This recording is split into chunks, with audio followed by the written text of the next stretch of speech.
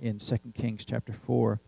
And in 2 Kings chapter 4, there's a story of the Shunammite woman. And, of course, at that time in 2 Kings, this was the time of Elisha the prophet, right? So you had Elijah, who was one of the greatest prophets of the Old Testament. And then Elisha served under Elijah for about 11 years until Elijah went home to be with the Lord. And then Elisha took over in his place. And so now he's the prophet of the land. They, of course, at the time, they had a lot of prophets because they had schools of prophets, in fact. But Elisha was the senior prophet in Israel at this point in time. And as he traveled, he'd pass by this one particular city called Shunem. And any time he passed by, it said there was a great woman there, and she would recognize him as the prophet, and she would compel him to come in and eat. And so he would eat at her house, and then he would go on about his trips there. And so eventually, she and her husband, it was her idea, said, well, let's build him a little room there. We'll put a bed and a table and, a candle and stuff in there so he has a place to rest along the way. And so she was just being a blessing to the prophet. And so he's talking to, so Elisha's talking to his servant Gehazi and said, well, we need to do something for this woman. She's been a blessing to us. What can we do for her? And so, he asked her, do you want me to give you an audience in front of kings or anything like that? She said, no, I don't need any of that stuff. And he said, and his servant said, well, she doesn't have a child. So she was older, and her husband was older, and she didn't have a child. And for, the women of Israel, that was really important. Childbearing was a real important aspect of their culture, and a lot of times even some shame in their lives if they grew older and didn't have children. It was something that was almost shameful for them. And so Elisha prophesied, well, this time next year you're going to have a child. And she said, don't lie to me. Because, who says stuff like that, right? And so, of course, if someone says that, this time next year, this time next week, this is going to happen, well, you can believe it or not believe it. All you got to do is wait and find out if it's so, right? And so she waited and found out, and it was so. So she had a child, and the Bible says that the child grew, and it was out working one day. That the son was out working with his father out in the field, and he started complaining about his head and went back to the house and ended up dying. And so she, the Shunammite woman, so she's called the Shunammite woman because she's from Shunem, and we never do know her name. She's just called the Shunammite woman. And so she went and found Elisha. So she's traveling to Elisha. And so as she's there, as she's getting closer to him, he sees her, and he tells his servant, go find out, ask her, what's going on. And so he said, this is in 2 Kings chapter 4, verse 26. He said, run now, I pray thee, to meet her, and say unto her, is it well with thee? Is it well with thy husband? And is it well with thy child? And she answered, it is well. And so, of course, people say, well, see, she's lying, right? Because it's not well. What's going on with her son? Her son's dead, right? She left the son. In fact, she took the son after he died and put him in that little chamber that she'd made for the prophet, put him on the bed that she made for the prophet. And so he's back at her house, sitting in that extra room, and she went to go find the prophet. And Gehazi says, is it well with you and your husband and your child? And she said, it is well. Of course, we talked not long ago about Romans chapter 4, about how the Lord operates faith, where he said he speaks those things which be not as though they were. So from a natural perspective, was it well with her and her family? Well, it wasn't well with her and her family from a natural perspective, right? People would look at her situation, so it can't be well, look at the situation. But she knows a little bit about faith. She knows that the Lord operates faith by declaring those things would be not as though they were. And so when they asked her, is it well? She said, it is well. All is well. And, of course, you ever hear just talking to me a lot of times, I'll just say, it's well. They'll tell me the worst situation, and my response is, it's well. All is well. Because why did she say it is well? Well, who did she go find? She went to go find the prophet, right? And why did she go find the prophet? Because he'll fix it. He'll do something about it. He'll use the power of God. He'll fix the situation. So if she knows he's going to fix the situation by faith, if she knows that God's got the power to fix the situation, is there really a problem? Well, there's not a problem. If he can fix it, there's not really a problem. Amen? Sometimes people get so bent out of shape because there's a problem, but if you can fix the problem, it's not a big deal, right? And so, but sometimes all we focus on is the problem. If she focused only on the problem, then she has a lot to be concerned about, right? She is her son that she didn't get until her later years, it has died. So the son of her promise has died and has come to an end. And it didn't have, we don't know how old he was. It just says when the child was grown. So it appears to have been for several years. He's probably, 10, 12, 15 years old. So he's been around for a while. But he died. But her faith is, it's fine. All is well.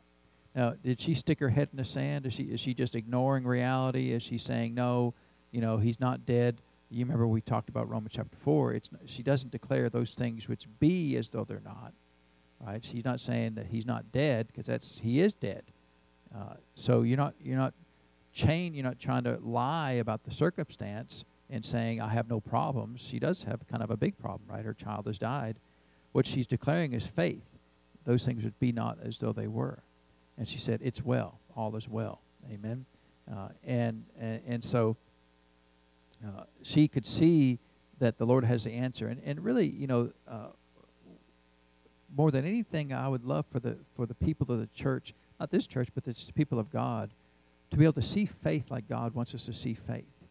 That it doesn't matter the circumstance, it doesn't matter the people or the economy or the sickness and disease. It doesn't matter what comes our way.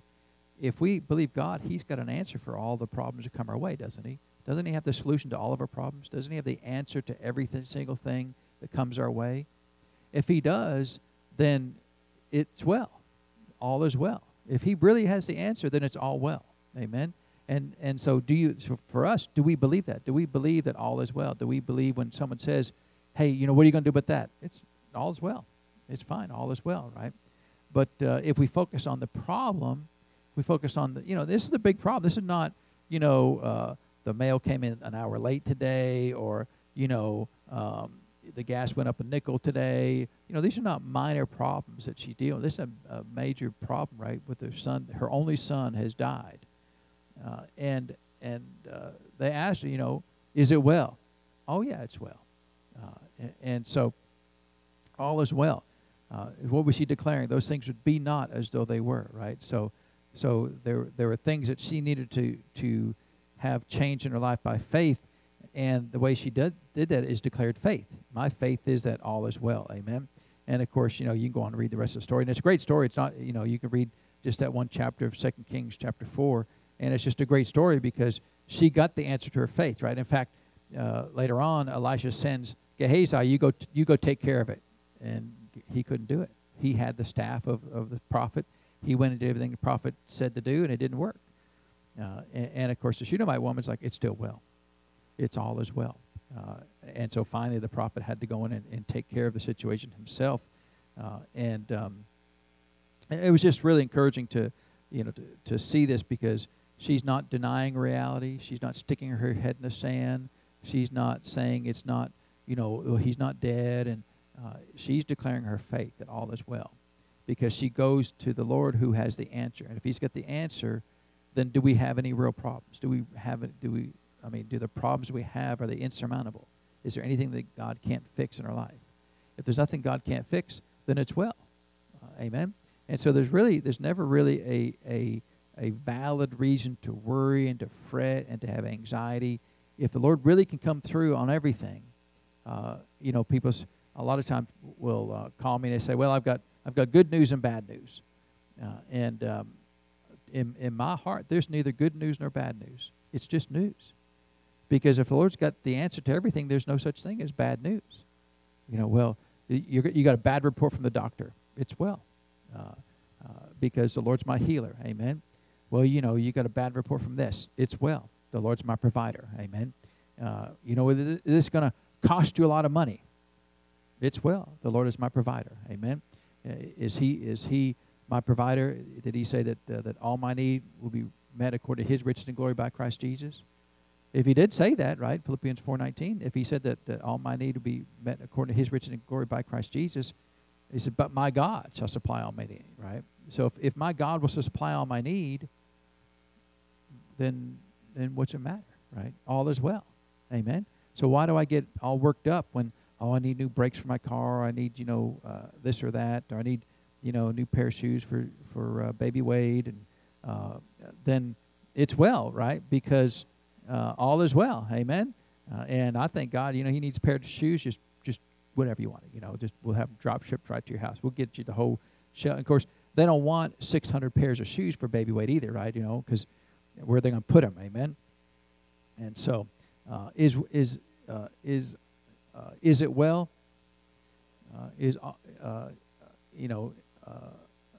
What's that? It is well with my soul, right? And so when someone asks you, is it well? Absolutely, it's well, because my God has all the answers. Amen. That's my heart. That's my response every time, right? So, and people all the time trying to bring worry into your life. Oh, this happened. It's well. Well, this thing is bad. Or this horrible thing happened. It's well. It's fine. We'll fix it. Move on. Amen. It's not a big deal. It's not that we're not ignoring things. We're not making light of things. We're not saying these things aren't serious, because they can be serious. I mean, your dead child is pretty serious, right? That's right up there, right? I mean, I can't imagine anything worse that can happen than that in your life, right? And her faith was, it's well. And she went to the answer, went to the Lord, the prophet of God. Of course, we live in the New Testament, so the Lord lives in us now. Everywhere we go, it's well. Amen? You can't go to a higher power than what's in you right now. You come to me, I'm not a higher power than what lives in you, right? This is Old Testament, so she had to go find the prophet. We have a better covenant. We can go to ourselves and say, it's well, because God lives in me. Amen? So I just want to encourage you about that. It was just a great story, and you get some time, go back and read 2 Kings chapter 4. It's just a great story of faith. Amen? And so let's stand and greet each other for just a minute. We'll get into praise and worship.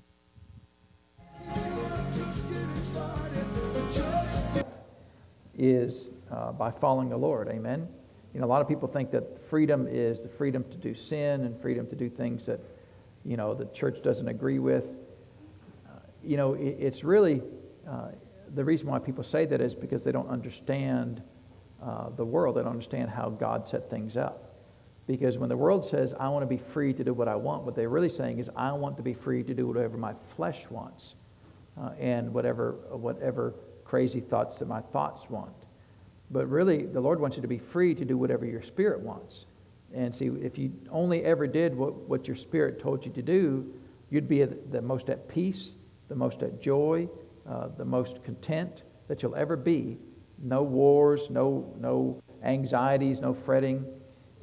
If you are free to do only what your flesh wants to do, then there is depression, anxiety, there's grief, there's all of those things come. There's shame. There's all these things that come along with it. But you're free, right? You're free. But what people don't say is they don't explain, because they don't know. They don't explain what area that they're free in. They're only free in their area of the flesh. And that's not freedom at all, because if it's flesh, then what you'll hear is they say, well, I have to do that. Well, then if you have to do that, then you're not free. See, if you choose to do it, then you're free. It's a free choice, right? I can choose to do it. I can choose not to do it. People just love to argue about the dumbest things, argue about whether there's nothing wrong with drinking alcohol. I'm free to not drink alcohol. I'm perfectly free. Well, you're in bondage. I'm totally free, because the argument that I always hear is, well, I have to do it, and so, well, you have to do it, then you're not free. And so people just love to make arguments, but because they don't understand. I'm free to do everything my spirit tells me to do. I'm free to do everything the Lord tells me to do. And I'm free to not do anything my flesh tells me to do. And that means I'm a perfectly free person. Someone who has to do something is not free. If you're compelled to work, you're not really free. If you're compelled to give something up, you're not free. But I choose to do these things. But many times, even in the church, people argue the case, well, I have to do it. Now, I had to say those things, or I had to do that thing, or they made me mad, and whatever things they love to say. And what they don't understand is they're saying that they're really in bondage. They're under the chain of that chain is driving them. Whatever that thing is, that's controlling their life. God is not controlling their life. That thing is controlling their life. And so whatever that thing is, if there's anything you have to do that you can't get out of, then you're not free. And that's why, and of course, we mentioned a lot of times, but it's good to know That's why when you hear the world say things like, well, I was born that way, I can't help it, what they're trying to do is remove their freedom of choice. Yeah. And that means they're in bondage to that thing. So whatever that thing is, and of course the most obvious and easiest one is the sin of homosexuality. They say they were born that way. They don't have a choice. And I've had people leave the church because they argued with me that their family member, someone they knew close to them, was a homosexual, and that they were born that way. And I said, no, they weren't. They have a choice. And they got mad because they didn't want, because they were thinking that because I said that I'm condemning their person that they know. I'm not condemning anybody, because the sin of lying is still a lie. It's still a sin, right? The sin of having ill will towards somebody is still a sin. I mean, we want to pick a sin and harp on that one. We're not going to. I wasn't condemning anybody, but I was trying to correct their doctrine, because to me, in my heart, the saddest thing in the world is to allow somebody to remain in sin, because all sin drives to death. All sin will drive towards death. Now, maybe not death in your physical life, but the death of lack of power, no power operating in your life. It could lead to spiritual death, and there's at least 4 different types of death that the Bible talks about. But all sin drives towards death, a lack and separation from the life of God. And so why are you trying to protect somebody in their sin because you're afraid that somebody's going to judge them? That just means you don't really love them as much as you want to. Because if you love somebody, you want to be free from sin. Now, where the church has the hardest time is we see somebody in sin and we immediately judge them and condemn them. Well, that's not our job. Are you the judge of the earth? Am I the judge of the earth? A lot of times people, even in the church, will say if so-and-so is committing a specific sin, they have a list, right? Whatever that list is, well, that'll send them to hell. So you're saying that this list of sin over here is okay, and they can still go to heaven, but this list of sins over here is bad, they go to the hell. Yeah. Well, do you have any book, chapter, and verse for that? There's no book, chapter, and verse for that. All sin is wrong, right? And no sin is okay. The Lord's not okay with any sin. He doesn't overlook any sin. But I'll leave it alone. I'm not the judge of the earth. I'll leave it alone. It's wrong. Fix it and go on. That's what we should do. So anytime the church allows sin, for whatever reason, it means we don't love somebody as much as we think we love them. Because people all the time, well, you need to accept me the way that I am. I was at a youth meeting one time, and they said, well, youth come up and testify. And youth after youth after youth would get up and testify, I just thank God that he accepts me the way that I am. That's a lie. God does not accept you the way you are. He will allow you to come into his church the way you are, but the first thing he's going to do is say, well, now here's a list. Fix this, fix this, fix this, because you don't look like me yet. It doesn't matter how good you are, there's a list. If you're the most perfect person in the world, and the most perfect person I know is Chris, I'm only second to her, and there's a list for her. The Lord has a list even for Chris, right? You know that. I mean, it's hard to believe, right? But there's a list, because she doesn't look like the Lord yet. She doesn't sound like the Lord yet. And so there's always a list.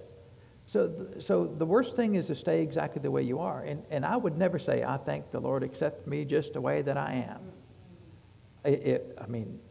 That is the furthest thing that I can imagine from the truth.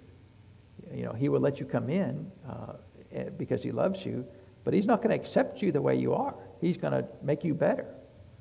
And so to desire to stay the way you are, to me, is a terrible. Why would you want to stay the way you are? Have you looked at yourself? Have you gotten a mirror? Go buy a bigger mirror. If you think you're great the way you are, you need a bigger mirror, because I've got a big mirror at home. I mean, it's top to bottom, and I look at it and go, wow, I got a lot of work to do, right? And I'll just go by my wife sometimes. She goes, yeah, you got a lot of work to do.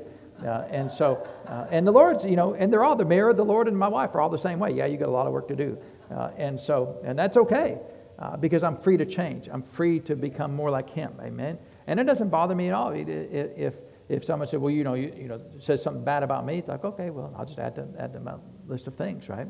I had one person call me up, just raking me over the calls about how sorry of a person I was, and I'm sorry about this, sorry about that. And finally I said, if you could just put that in an email with a list of all my failures, that would really help, because I've lost count of, and of course that just made him more mad, and then he got even double mad of that. But I was having a good time. I said, there's only one of us mad in this conversation. I said, it's not me. They were mad.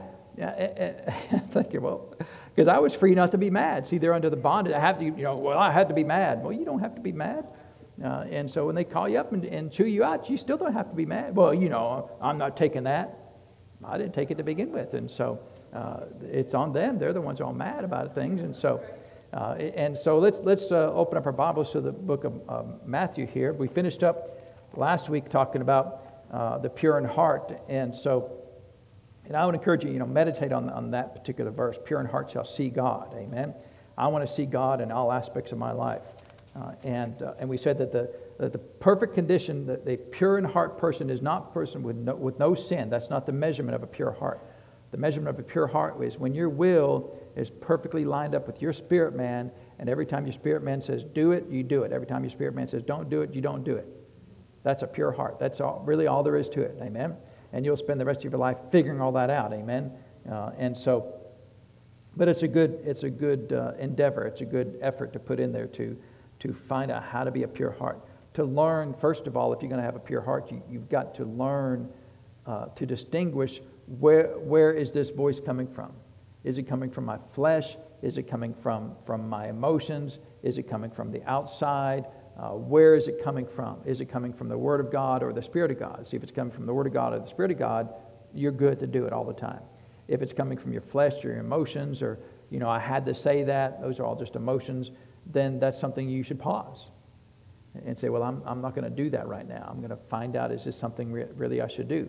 Because, every now and then your flesh or your emotions may tell you to do something that would line up with the Word of God, but it could be for the wrong motive. Amen. And your spirit will always show you, well, you could do that, and technically you'd be okay, but your motive would be wrong. You go up and say, I love your hair. Well, technically you could be right, but you're only saying that to get in good with them, right? What's the motivation? Are you wanting a $5 bill from them or something? So you could be technically right, but your motives could be wrong. So see a person with pure heart, well, I can't do that. I can't go and compliment them because I'm doing that just to get in good with them, right?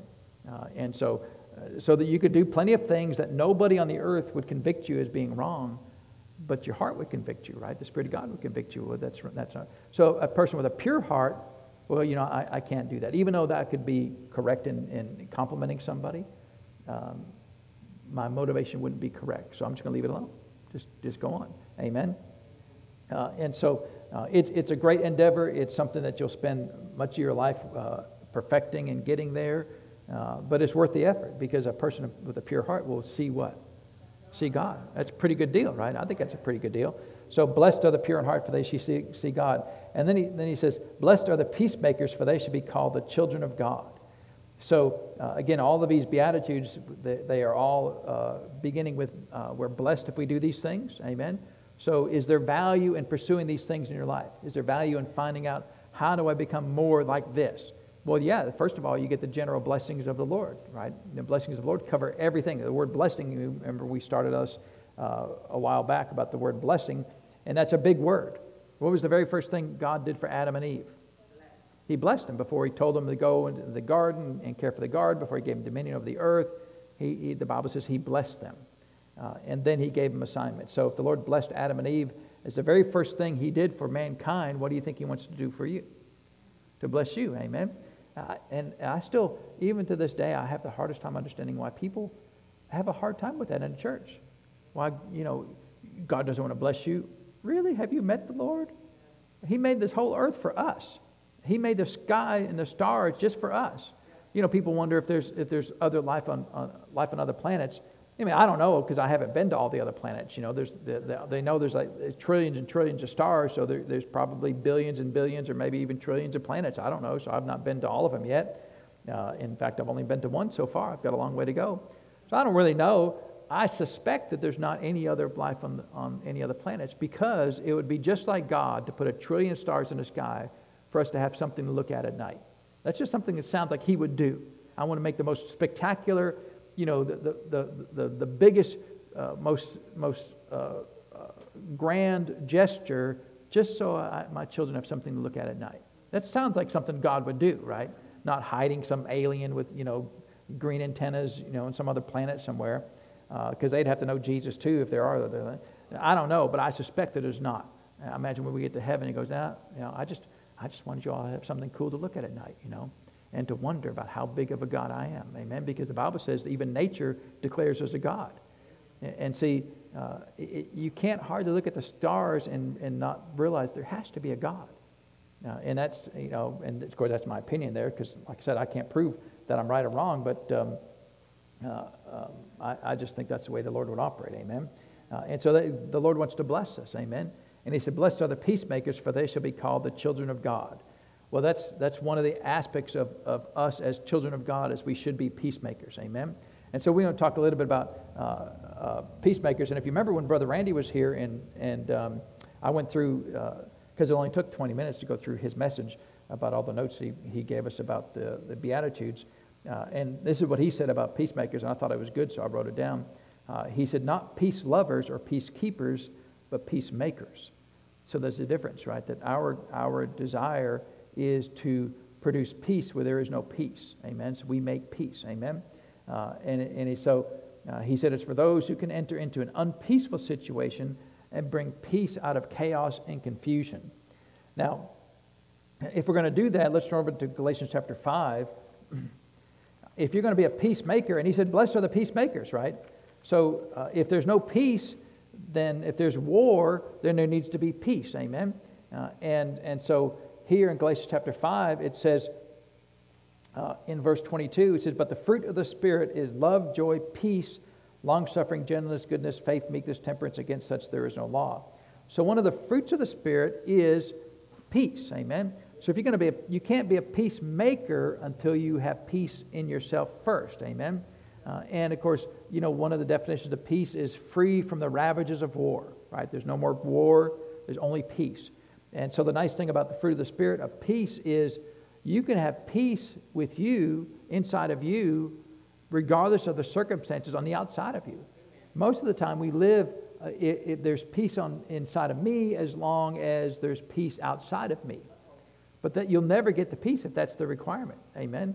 You can never live at peace in yourself if your measurement of peace is there's no war going outside here. Amen? Because you ever notice how it seems like everything's going good, and 9 times out of 10, it seems like all of a sudden you come across the worst person in the world, right? We went down to the restaurant the other day, and this lady waited on us, and you think, she didn't even know me, but she hated my mother, my uncle, my cousins. She hated everything about me and didn't even know me. What's your name? And I, in the way she said it, I didn't really understand it. And I looked at her. She said, "What's your name?" You won't put my name on the order, I'm like, why are you mad at me? I hadn't even done anything, I just ordered a biscuit, and is there something morally wrong with the biscuits here? I mean, I don't know, and I just hated everything, and someone like that just, so if I'm not careful, then I'll react. Oh yeah. You ever reacted to somebody else's war? They bring war, and then you bring bigger war. Step outside and say that. The church, we're not much better than the world oftentimes. Someone, you cross me, I'll cross you. Just war all the time, right? And maybe one of these days we'll get over into 1 Timothy chapter 3, but it talks about brawlers, right? I love that word, brawlers, right? People are just brawlers. Everything's a fight. So how you doing? Who's asking? I just, and I don't even really care how you're doing. I'm just saying words, That's not just polite words. I really don't even want an answer, right? There used to be a guy I knew at church. I'd say how it's going, and then if you asked a question, he'd dump a dump truck load on you about his woes and cares and everything. And I got to where, don't ask him how he's going, because it's a dump truck load, and I just don't have, because then he goes on and on and on, and it's like, I don't have time. I got other. I didn't really care. We're not being impolite, but just because in polite society, how's it going, right? Because we don't really care how you're doing. We're just talking, right? And I'm not trying to be unkind, but some people you can't ask, how's it going, because they're going to tell you, right? And so, but there's warfare out there. That just everywhere that you go, there's warfare. Just people mad, and I don't know. Maybe her dog died, or it could, who knows what the real. She could have had some real problem, a real reason why she was hateful to me ordering a biscuit. But and of course there are people just mean. People just. Some people. I remember when I got into the charismatic word movement. We understand there's devils and demons, and there are still devils and demons operating in the earth today. But there was a real bad habit in the 80s that everything was a devil. You got caught by the red light, oh, that was a devil. You ran out of gas, it's a devil. Had nothing to do with it. You didn't put gas in your tank, it's a devil. Your washing machine broke, it's the devil. Well, how old is it? Well, it's 18 years old. Well, it's probably time for, there's no washing machine devils, right? It's just, you need a new washing machine. But everything was a devil. And the worst thing that I saw, now I'm like 15, 16 years old, now, and there's one person just grumpy all the time. Just, people just, people just grumpy, not like hateful, just, how's it going? Just, just never happy. You ever know people just never happy?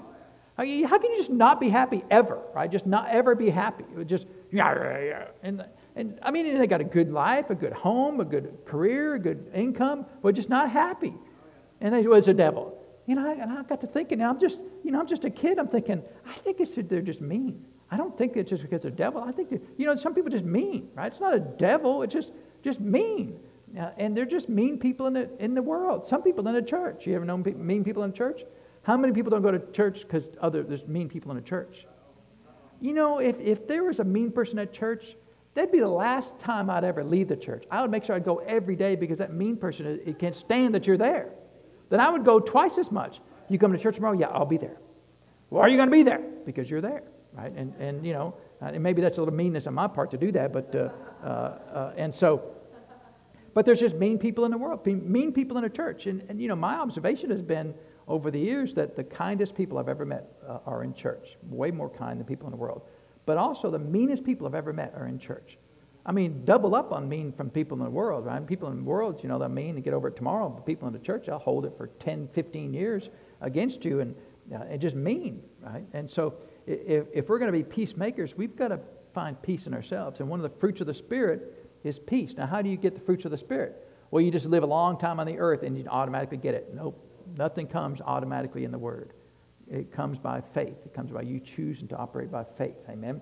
Fruit of the Spirit, the same way. If you want to develop fruit of the Spirit, you walk in faith. And so let's turn over to Philippians chapter 4 here, and we'll find out how do we develop peace. Because we need to have peace in our own lives before we can bring peace into every circumstance. And so in Philippians chapter 4, let me get it over there. And it says in verse 6, it says, "Be careful for nothing, but in everything by prayer and supplication with thanksgiving, let your requests be made known unto God." And it says in verse 7, if you do verse 6, then verse 7 says, "And the peace of God, which passes all understanding, shall keep or guard your hearts and minds through Christ Jesus." And one translation says, "shall garrison your hearts." You know what a garrison is? It's a troops, that are standing watch. Yeah, and so the peace of God has the ability to guard and keep your hearts and minds.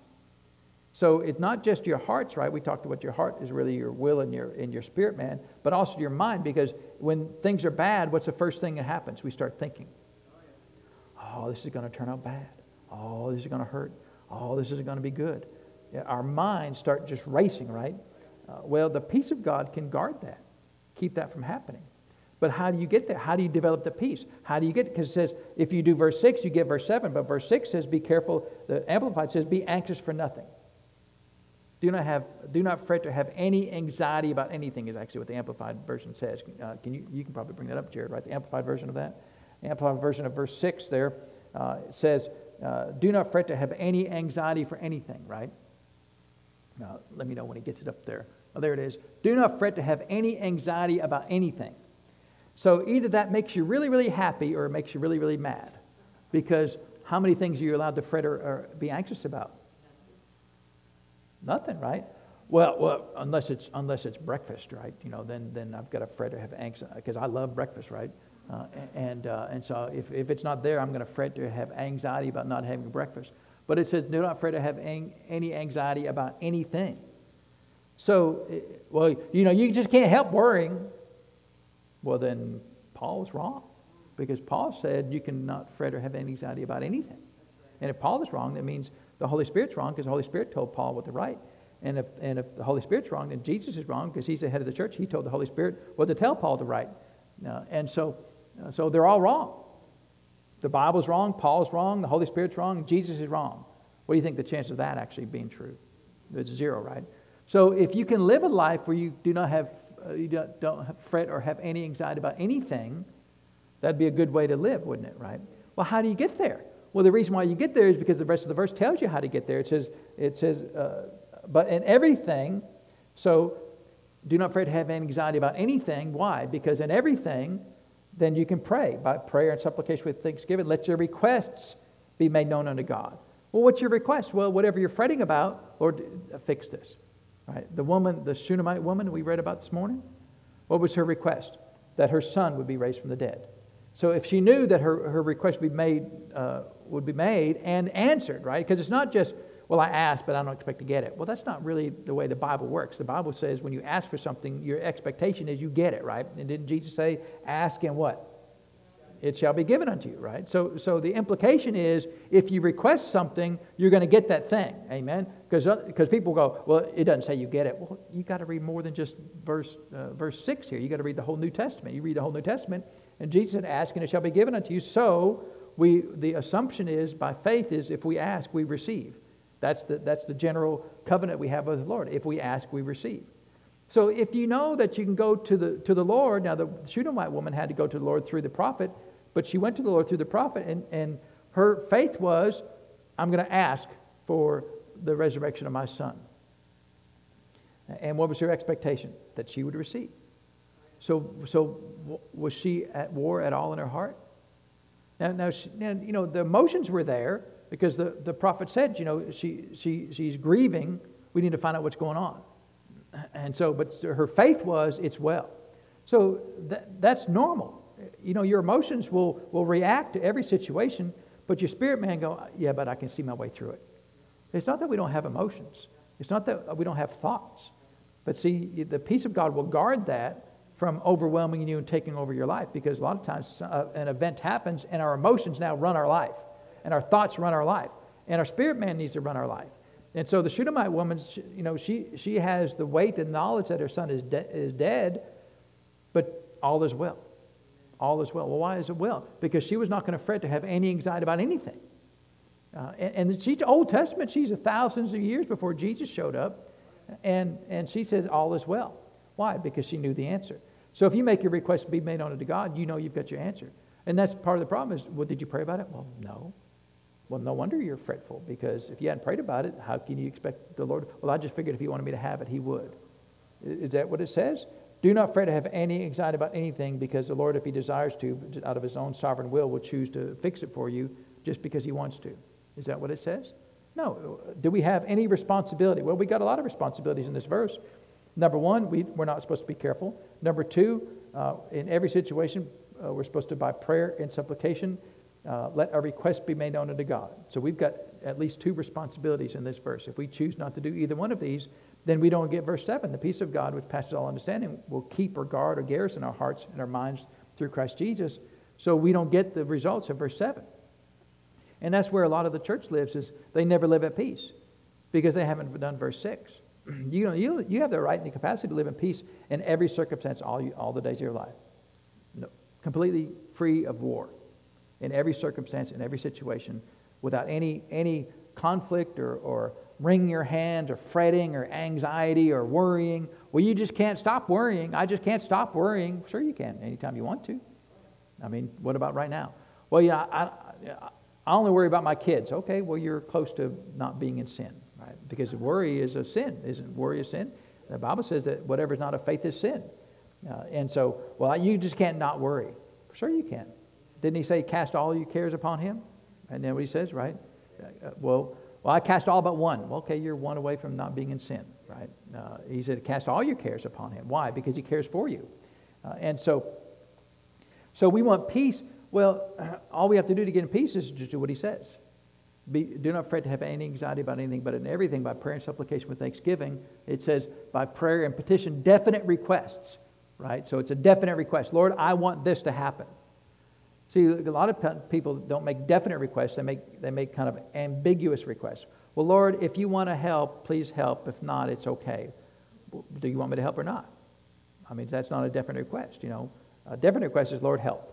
That's a specific, definite request. Lord, help in this situation. Lord, help this person. Lord, help this circumstance. And this is what I want. This is what I desire. My definite request is this. And people of faith, it's easy, but people who are not used to operating faith, they're uncomfortable with making a definite request to the Lord. They get to where, well, I'm not really comfortable just saying, Lord, exactly what I want. Lord, whatever you want.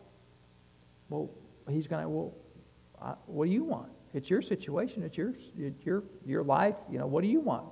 Well, just whatever you want, Lord. He made us with a free will.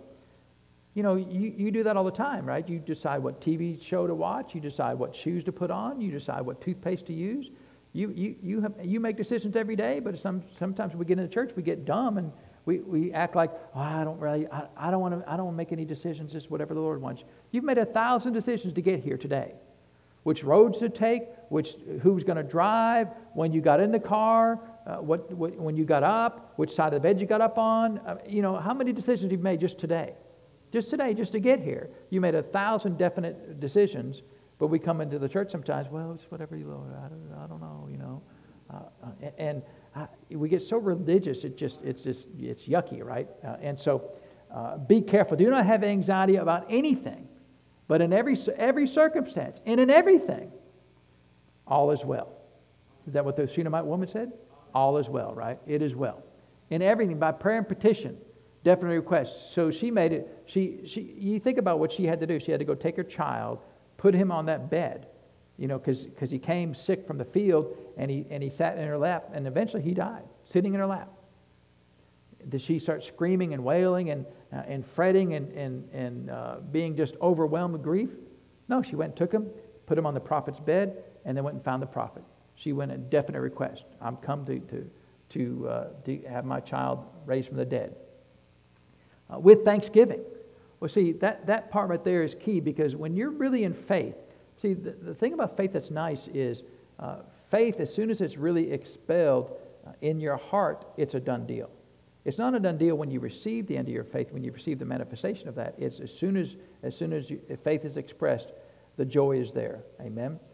Because as soon as you know that it's going to be fixed, well, then you can have joy. Now, see, the Shunammite woman didn't know all that. She didn't know about Abraham, and she didn't know about all these promises.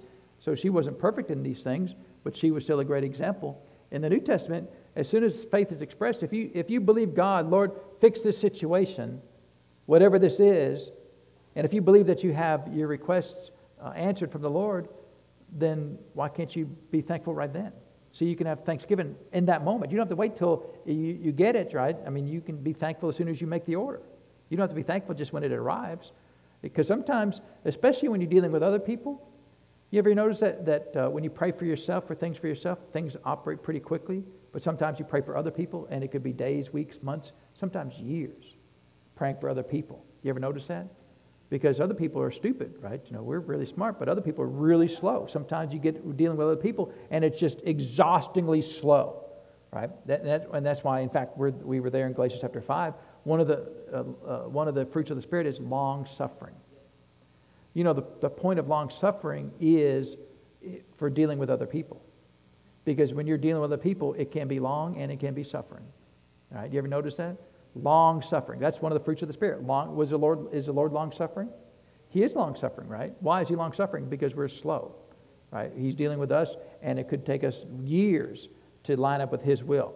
And so he needs long suffering. The Bible says he's got long suffering. Amen. And so, but we want peace. So we get peace by doing what he says. We choose not to fret. We choose not to be anxious. We choose not to be careful in any circumstance, right? I like the way he says it. In every circumstance and in everything. We do not fret to have any anxiety about anything. So what's on your list of things that it's okay to be anxious about? Well, what time are they going to get the biscuits done, right? Am I going to make it to work on time? And just people just fret about everything, right? And sometimes it's certain specific things that they get worried about. Well, there's no wiggle room. That's the thing I love about the Word. There's no wiggle room. You have the capacity, the freedom, the right. See, it's freedom to not be anxious. So if you have to be anxious, or you have to be in anxiety about something, then you're not really free. See, to me, if you could really live that way, wouldn't you be totally free? You could be totally free, not worry about anything. life is good, right? And that would be at peace. That would be living at peace. Amen. And so we can do that, but we've got to do verse 6. If we do verse 6, then we get verse 7. And to me, that's pretty simple. Do verse 6. Now, it takes some effort. It takes some work on our part to do that, because we have to choose to, first of all, resist the desire to be anxious. We have to choose to actively pray and choose to be thankful after we pray, because the thankfulness is a sign that, Lord, thank you that it's done. Thank you that it's going to happen. So you don't have to keep praying. People pray for the same thing over and over again every day, and they get into error, because really the prayer of faith only needs to be prayed once, and then we move over into thanksgiving until it arrives. Lord, so usually I'll pray for whatever it is. Lord, I need a raise. And Lord, I'm asking you for a raise. I need a raise, to have more income. And that's the last time I pray about it. And then, Lord, thank you, I've got a raise. See, now I've moved over into thanksgiving. Lord, thank you that I've got a raise. I thank you that I've got a raise. Why are you thankful you got a raise?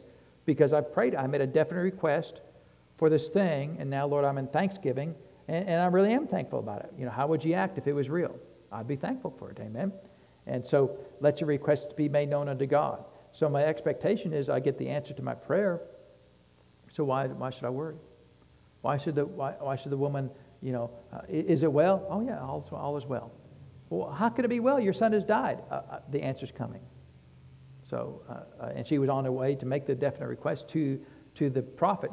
We don't have to travel anywhere to make a definite request. We can do it in our room at home. We can do it on the road. We can do it in the shower. It works everywhere, right? It doesn't get wet, doesn't expire. It works all the time. Amen. So we can never be peacemakers if we're not people of peace to begin with. Amen. So we need to work on, if we want to have this beatitude operating in our life, where we're blessed because we're peacemakers, and we become the children of God. Because if that doesn't mean you get saved, it just means that you're operating as the child of God that you are. We have to find that peace in ourselves. Amen. So why is it good to be a peacemaker?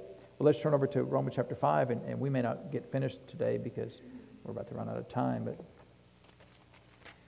And so it says here in Romans chapter 5, it says, therefore, being justified by faith. So that's us, right? We've been justified. To be justified means to be declared free from guilt. So who justified us?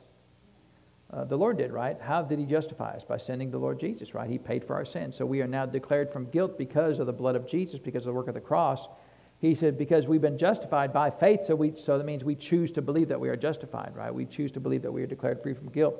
We have peace with God through our Lord Jesus Christ.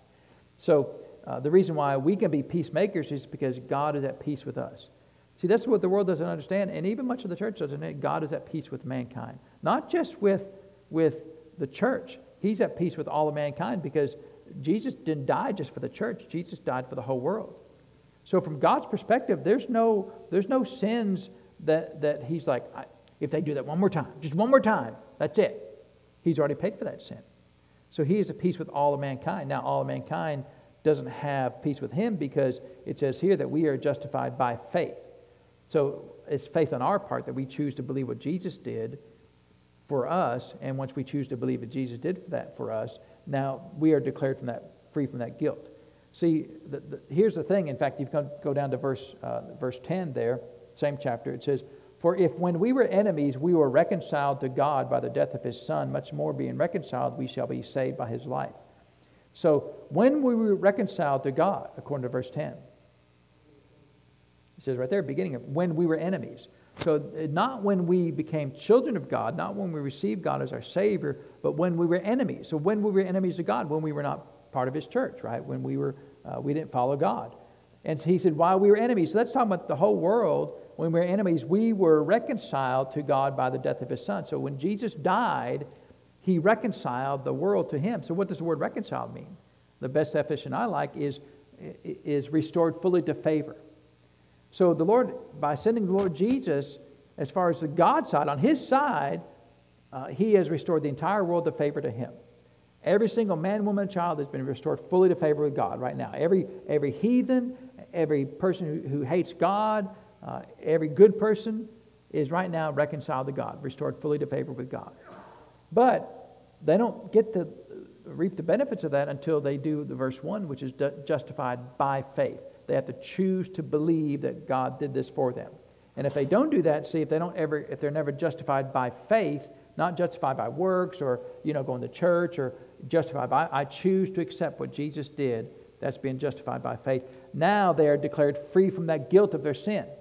See, Jesus reconciled them and restored them fully to favor, but they have to receive that by faith. And that's where sometimes we get wrong in the church. We think, well, He's a loving God. He'll never send anybody to hell. He's not sending anybody to hell. Everybody in the earth has been reconciled to Him right now, restored fully to favor. They have to receive that declaration of freedom from the guilt by their own words and their own faith. Amen? And if they don't do that, then they are not justified. They're not declared free from that guilt. That means they're responsible for the guilt of their sins, although their sins have been paid for. That's what's crazy. That sin is going right over there. We can't see it, but I'm sure there's sin going. You point the finger that way, there's a sin going on somewhere that way. And that sin right now that's going on over there is already been paid for by the blood of Jesus. And if they will receive the forgiveness for that, they will be declared free from that guilt. If they don't receive the forgiveness for that, they are responsible for the guilt of that sin, even though right now the blood of Jesus has paid for that sin. But they're still responsible for it until they are justified by faith. Amen? And if you can understand that, that will help you understand why does anybody ever go to hell? Jesus came. He did come, and those sins have already been paid for. But until they receive that, then they're responsible for that guilt of that sin, which is shame, because it's like they've got a voucher to get out of the guilt of that sin, but they have to cash the voucher in. Well, I don't want to cash that voucher in. Well, then you're responsible for that sin. Well, that's fine. That's stupid, right? It doesn't make any sense. The Lord's already done it for you. Amen? And so that's why we should be peacemakers, because number one, we have peace on the inside of us, but really number two is God's at peace with all of mankind. He's not mad. People, well, God's mad at me. He's not mad at you. How could He possibly be mad at you if all of your sins have been paid for? A lot of times you get these prophets that they're just doom and gloom prophets. God's mad about everything. How could He possibly be mad about everything if Jesus came? Now, He doesn't like a lot of things that church does, and the Bible talks about chastising. He does chastise people, and the Lord does there's righteous anger sometimes when He sees innocent people. But people's attitude of God is something He's just mad all the time in heaven. Well, how could He be mad all the time in heaven if He sent Jesus here on our behalf? Amen. And so we need to be peacemakers. Amen. So if we have peace on the inside of us, then our job is to go, like what Brother Randy said, is that it's for those who can enter into an unpeaceful situation and bring peace out of chaos and confusion. So the number one way that we are peacemakers is by telling the lost world that God loves them. Amen. That there's nothing for them to do to receive heaven except to receive heaven. They don't have to, well, I've got to go get my life straightened up. That's a waste of time, right? There's nothing they have to earn. Well, I've got to go to church. No, you can do it right now. Well, I've got to stop doing it. No, you don't have to stop doing anything. Just receive Him right now. And you'll be justified by faith. Amen. We'll work out the other details on the backside of your salvation. Amen. So we can be peacemakers. That's the most important peacemaking work that we can do, is by telling people, God's at peace with you right now. Right now, everything, no matter what you've done, God's at peace with you right now. He's not mad at you. He's not trying to get you. He's not trying to condemn you. He wants you to be declared free from guilt if you choose to receive it by faith. He's already paid for the freedom for your guilt, but all you have to do is receive the freedom for your guilt. He said, right now, according to Romans 5:10, you have been restored fully to favor with God. Right now. That's how we can be a peacemaker to the world. Right now, all those people that are just mad and committing all kinds of sin and adultery, whatever, God's at peace with all of them. Amen. On His side. Amen. Even if they're mad at God, He's still at peace with them. So that's number one way that we can be peacemakers. Amen. One of the things we have to be careful about is, and I've seen this many times, is that sometimes, and a lot of it's got to do with our personalities and our makeup, but some people want peace at all cost, right? They want peace and just overlook everything and not deal with any situation. We're not supposed to be people who love peace. We're supposed to be people who make peace. Amen. So it's not, I know we love peace, but when we love peace above every situation, what we'll do is we'll just act like there's no war. And a lot of times what people do is, well, there's no war. Well, there is a war. You need to make the peace. Amen. You know, one of the worst leaders in our modern world, if you remember him, was Neville Chamberlain from England, right? He was the Prime Minister of England at the time, back in before World War II, and he kept his most famous phrase was "peace in our time." Now, overall, he was actually a pretty good leader, but Germany was rising up, doing all kinds of things, invading Poland and doing all kinds of terrible things, and they weren't supposed to do that because there was a treaty from World War I. They weren't supposed to do all that. But then Hitler rises up, and he's a super charismatic person and making all these speeches and things, and people were afraid of him. And so Neville Chamberlain, well, peace in our time, peace in our time. And so instead of dealing with Hitler the way he should have, he just acted like there's nothing, we're all at peace. And of course Hitler, oh yeah, we're at peace. We're not going to do anything. I mean, well, we're going to do everything actually, but we're going to tell you we're not going to do anything. And instead of checking up, making sure that he was being truthful, because he was a liar, right, full of the devil. He's peace in our time, peace in our time. So there's sometimes we want to act like there's peace when there's no peace. And I remember just a situation years ago where there was a fellow who got up and did some just terrible things at church. And this one person said, you know, well, why do you think they did that? And, you know, I mean, I didn't tell him this, but I think, well, it's because they're just a mean person. You know, that's why they did that. Well, maybe they were just having a bad day. And so what they were doing is they were explaining away somebody's sin because they wanted to be at peace. They didn't want to deal with somebody else's problems. They didn't want to deal with, hey, that was wrong, and we should deal with that. We should correct that. They just want to kind of sweep it under the rug, because for them, peace was more important than dealing with the war. And that's the same problem that Neville Chamberlain ran into in World War II, was peace was more important than dealing with the evil that was going across the English Channel there in Germany. He didn't want to deal with Hitler. And so instead of actually dealing with it, being a peacemaker, you know, he just loved peace, the thoughts of peace, when there actually wasn't any peace. And so, you know, that's for you to figure out is, you know, do you overlook things and ignore things and not deal with things and think that you're at peace? Well, you're not really at peace. There's still war going on. You haven't made any peace yet. So we got to learn to make peace, and to make peace, we've got to be at peace in ourselves. And I remember years ago, Jerry's not here, but he'll probably be listening. He loves the story. We were on our way to Africa to a mission trip, and there was about 13 of us on this mission trip, and most of these people had never gotten out of their city, much less out of the country. A lot of them just never traveled anywhere. You know, I'd traveled all around the world by that time, and you know, been on all kinds of airplanes, and so we get to the airport, and of course, you know, there's a weight limit to luggage, right? So there's a limit. You can't, if you go, you got to pay a big fine, right? If you go over the weight limit, you got to pay a big fine, and of course, you know, if you're not an experienced traveler, then the best thing to do is pack everything, because that way you don't forget anything. And some of the people on the trip, what'd you pack? Well, everything. Well, we mean everything. Well, I got spoons and forks and knives and, you know, pillows and blankets and, you know, I mean everything. They packed everything, right? The dog, the cat, you know, dog food and cat food, everything.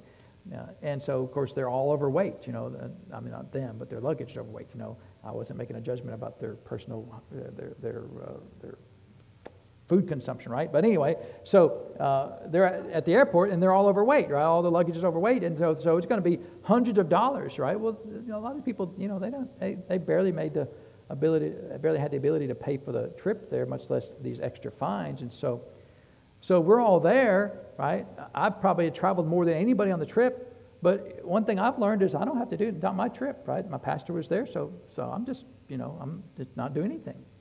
And so one of the guys, I'll fix this. One of the guys jumps up, I'm going to fix this. See, he's not a peacemaker.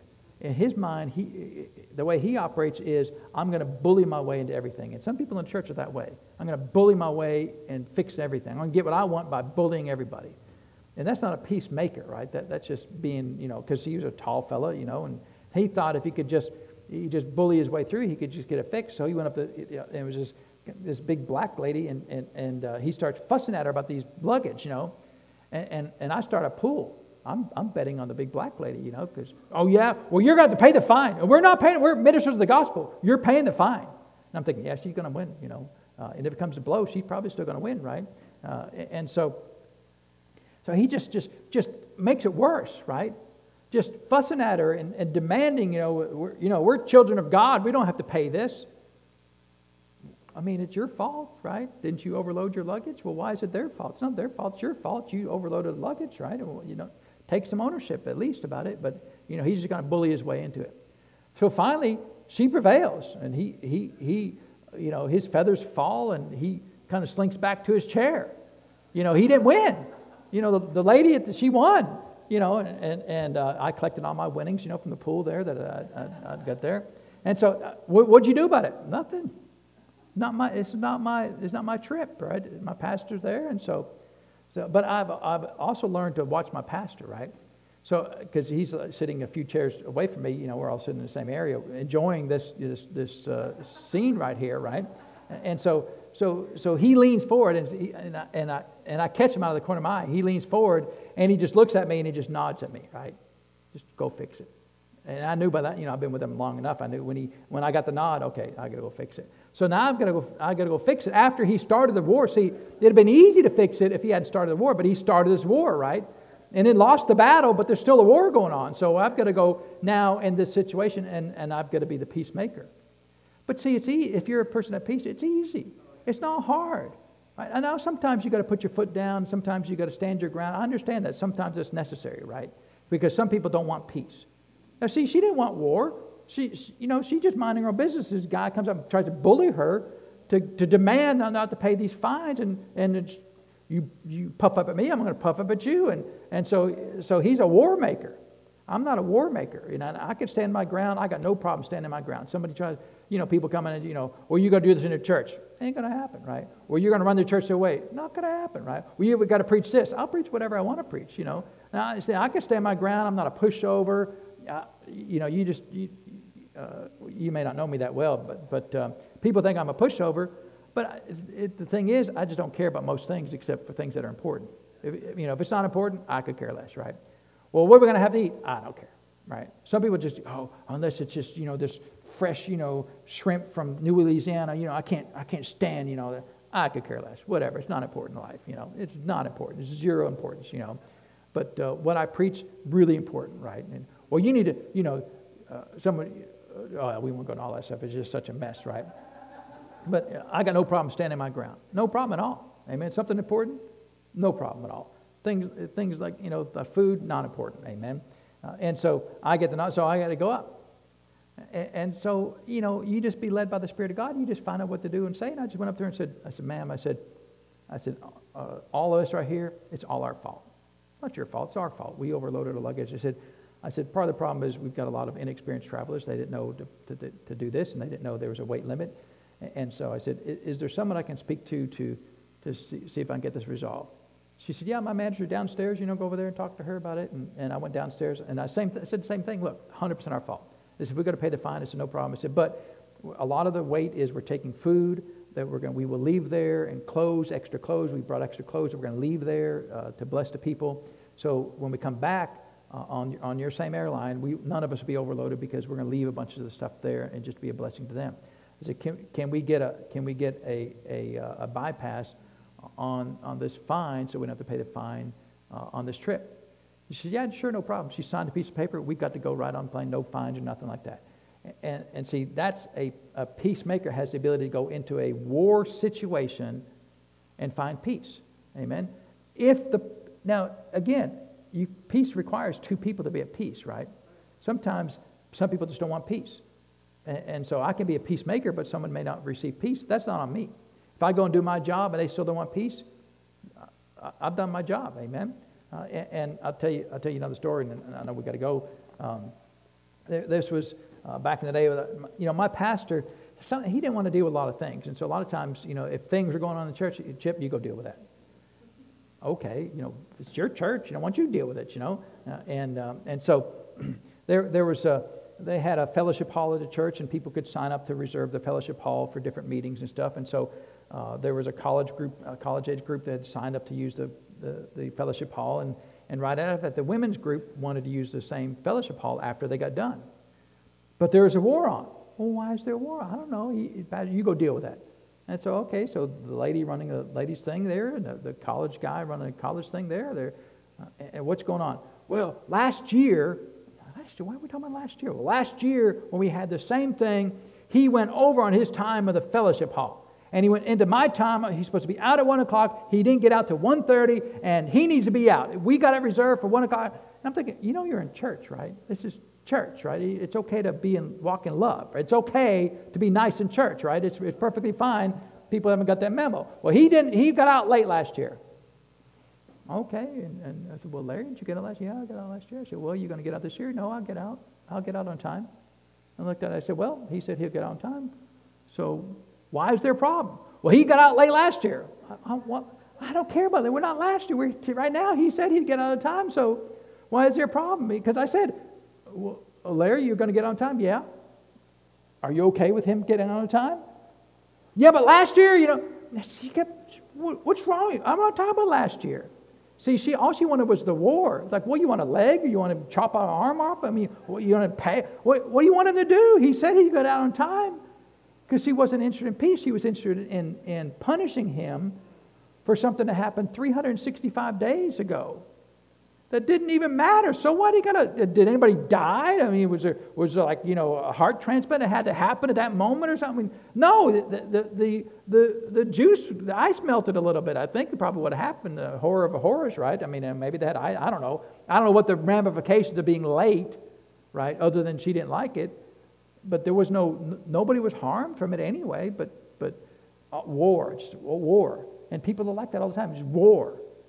Brawlers, right? The Bible comes brawlers. Everything's a fight. Well, he said he'll get out, and if he doesn't get out, then we'll just break a kneecap or something. I mean, I don't know, but what's it matter? And so, of course, in that moment, I'm thinking, why are we here? We're in church. You got two adults. One asked the other one to get out on time. The other one said they would get out on time. Well, why can't we live that way? Well, you act like it's not even that big of a deal. It's really not that big of a deal. I mean, even if he comes out late, is that a big deal? Can't we walk in love? I mean, maybe they're praying, raising somebody from the dead. Well, do it quicker. All right. Well, sorry. And I'm sure it wasn't anything that spiritual, but we don't know why he was late. I don't know why he was late. And some people, they're just lazy, right? Some people, they don't know there's anybody else in the world besides them, and that was probably really the real issue, that he didn't know that there's anybody else in the world besides him. But you've got to walk in love and be at peace. And look, at the end of the day, it didn't really matter either way anyway, right? Now, he should have done that. If he said he'd be out at 1, he should have got out at 1 o'clock, right? But if he said he'd get out at 1 o'clock, then all she's got to do is to believe him. Well, he didn't do it last year. Oh, not last year. It's today. Amen. And I can tell you story after story where, part of my job, the way I say it is, my job oftentimes is to be the adult.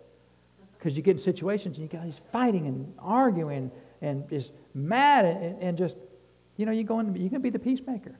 Hey, how's it going? Well, yeah. Oh, okay. Well, can we deal with it? We can deal with it, right? It's just a thing. There's not many things that are important in this life. Amen. Your eternal destiny, pretty important. Amen. Other than that, it's all pretty much downhill after that. Amen. About how important things are. What if the house burns down, I remember we were on a trip one time, and we just gotten the whole church, front of the church renovated, right? Got the new awning and everything. We went on a trip, and we got a phone call. Pastor, the whole awning got ripped off with this big windstorm. You remember when that happened? Big windstorm. I mean, just took the whole thing. We just spent thousands of dollars putting it up there, and this windstorm just took it all down. And this fella just called, all worried and fretful about it. Oh, it's all torn out. I said, well, is anybody hurt? No. Well, is the windows busted or anything? Rain coming in? No. I said, well, okay, I'll fix it when I get back. I mean, well, don't you know? Is it going anywhere? I mean, is it hurt? It's not hurting nothing, right? Well, you need to do something. I'm not doing nothing. I'm staying at this meeting. I'm not going to leave this meeting to go fix canvas and a little bit of aluminum tubing. I mean, what's it matter? It don't matter, right? Peacemakers. I'm at peace whether it's there or not there. And it's not even their awning. And they're all fretful and worried about it. Why are you worried about it? It doesn't matter. There's so few things that matter in life. That the things that really matter are people. People matter. Awnings don't matter. And they're really upset about it. And we need to see this comes about by living in peace. Amen. See, I could be a peace, and I brought peace to him. I said, well, it's okay. It's no matter, no big deal. It's just an awning. It'll be fine. And we got it taken care of. The insurance took care of it. It wasn't even a thing. And just, yeah, we didn't have an awning for a while, but, I mean, did the world stop, right? You know, I mean, we've had to be at peace for getting this sanctuary renovated, right? It's taken, 8,000 times longer than it should have. But could we change it? We could be mad about it and wait, or we could not be mad about it. We're still going to wait. Either way, we had to wait, right? So we can be at peace while we're waiting, or not be at peace while we're waiting. And I'd much rather be at peace and waiting. Well, you need to do something. What would you like me to do? Like just sprinkle some wiffle dust and make contractors or make carpenters show up that don't show up? I mean, I can't make people show up that say they're going to show up. Amen. And so we can be at peace. Amen. And this is it's such a helpful fruit of the Spirit, and also a helpful thing to develop in life, to be the peacemaker, to be able to go into any situation and bring peace. Because God's already come into the whole world and brought peace, so we can go into any situation and bring peace.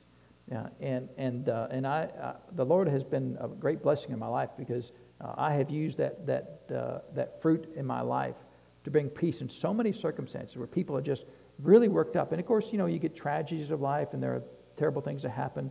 You can go in those situations and still bring peace. Death of loved ones, you still go in and bring peace to people's life. Amen. And it's such a great thing to develop. Amen. But what you want to do, you don't want to be the person bringing the brawling, right? You want to bring well, I'm not putting up with that brawler, right? And just like I said, some people just, how's it going? Well, who's asking? The people like that, they're not peacemakers, right? They're war makers. And I am not going to be a war maker. And sometimes people think, well, you're weak if you do that. I'm happy every day. I'm blessed every day. How can I be weak? The Lord takes care of me in every situation. How does that mean I'm weak? Amen.